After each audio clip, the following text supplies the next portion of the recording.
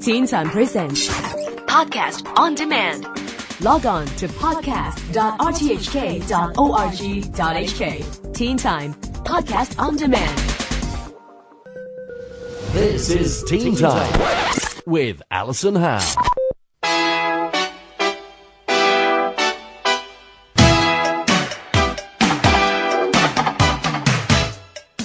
Hi, this is Neil Chase, and welcome back to the Teen Time Science blog.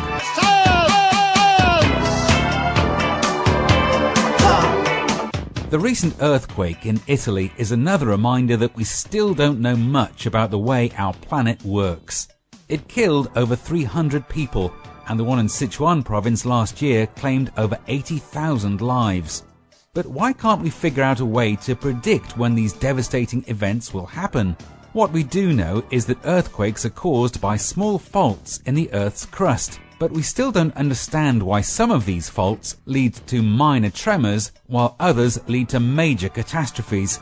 It's also possible that the construction of large reservoirs may contribute to the likelihood of an earthquake, or even drilling for or extracting oil. Some scientists believe that it may be possible to predict an earthquake by monitoring increasing levels of radon gas, which seems to be produced when pressures in the Earth's crust increase. However, it is almost impossible to know exactly where the most damage would occur, and even harder to say exactly when. In California, the presence of the San Andreas Fault means that another big earthquake is likely to happen there sometime in the decades ahead, like the one that devastated San Francisco in 1906. But we still can't predict when that will be. Buildings there are built to be slightly more earthquake-proof, but nothing can truly protect us from the force of nature.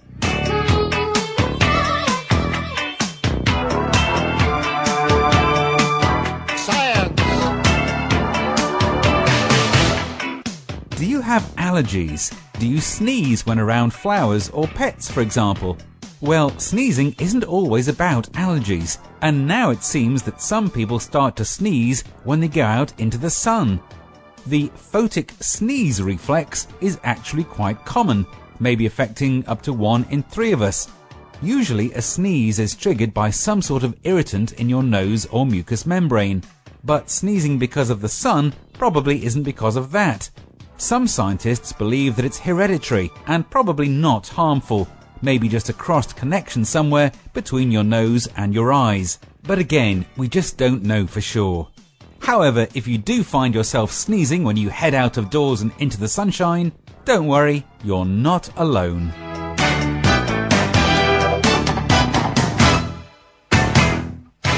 But are we alone in the universe? That's the question that the human race has been asking for centuries, and so far, nobody else in the galaxy has replied. For nearly 50 years, the Search for Extraterrestrial Intelligence, or SETI, has scanned the heavens with radio telescopes for signs of alien technology. We've also sent messages to any ETs out there too.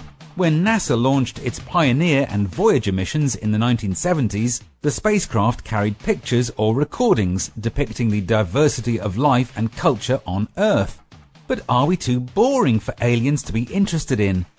Next month, the SETI Institute launches a project to collect messages from people around the world, and although there are no plans to transmit these messages into space, the project aims to start a global discussion about what we should say to any aliens who might be interested in knowing more about the human race. But even if ET is hanging on our every word, the conversation could take a long time. Unless aliens could help with our communications, then one message could take many years to reach another part of the galaxy. So there's no urgency to figure out what we want to say to ET quite yet, but that's a good question. If you could speak to an alien, then what would you want to tell them?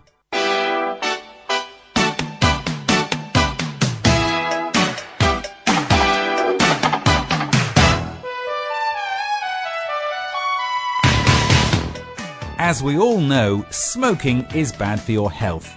But for smokers who have had the habit for many years, the process of giving up can be really hard. Apart from nicotine patches and herbal cigarettes, there is now the so-called e-cigarette. It's not actually made of paper and tobacco like a traditional cigarette, but a stainless steel tube with a battery inside to warm up a nicotine solution. The actual smoke that you would see from it is just water vapor. It looks just like a normal cigarette, and it's claimed that the electronic cigarette is a safer way to smoke, but that's not certain and hasn't been proven. The manufacturers claim that by reducing the nicotine content on a gradual basis, the smoker can lessen his addiction and yet still feel that he or she is smoking. So although the e-cigarette might be one way to help you quit, the better way is to never smoke in the first place. I'm Neil Chase, and that's it for the Teen Time Science blog for another week. But if you missed any part of it, then you can read through this blog at the Teen Time page on the RTHK website. See you next time.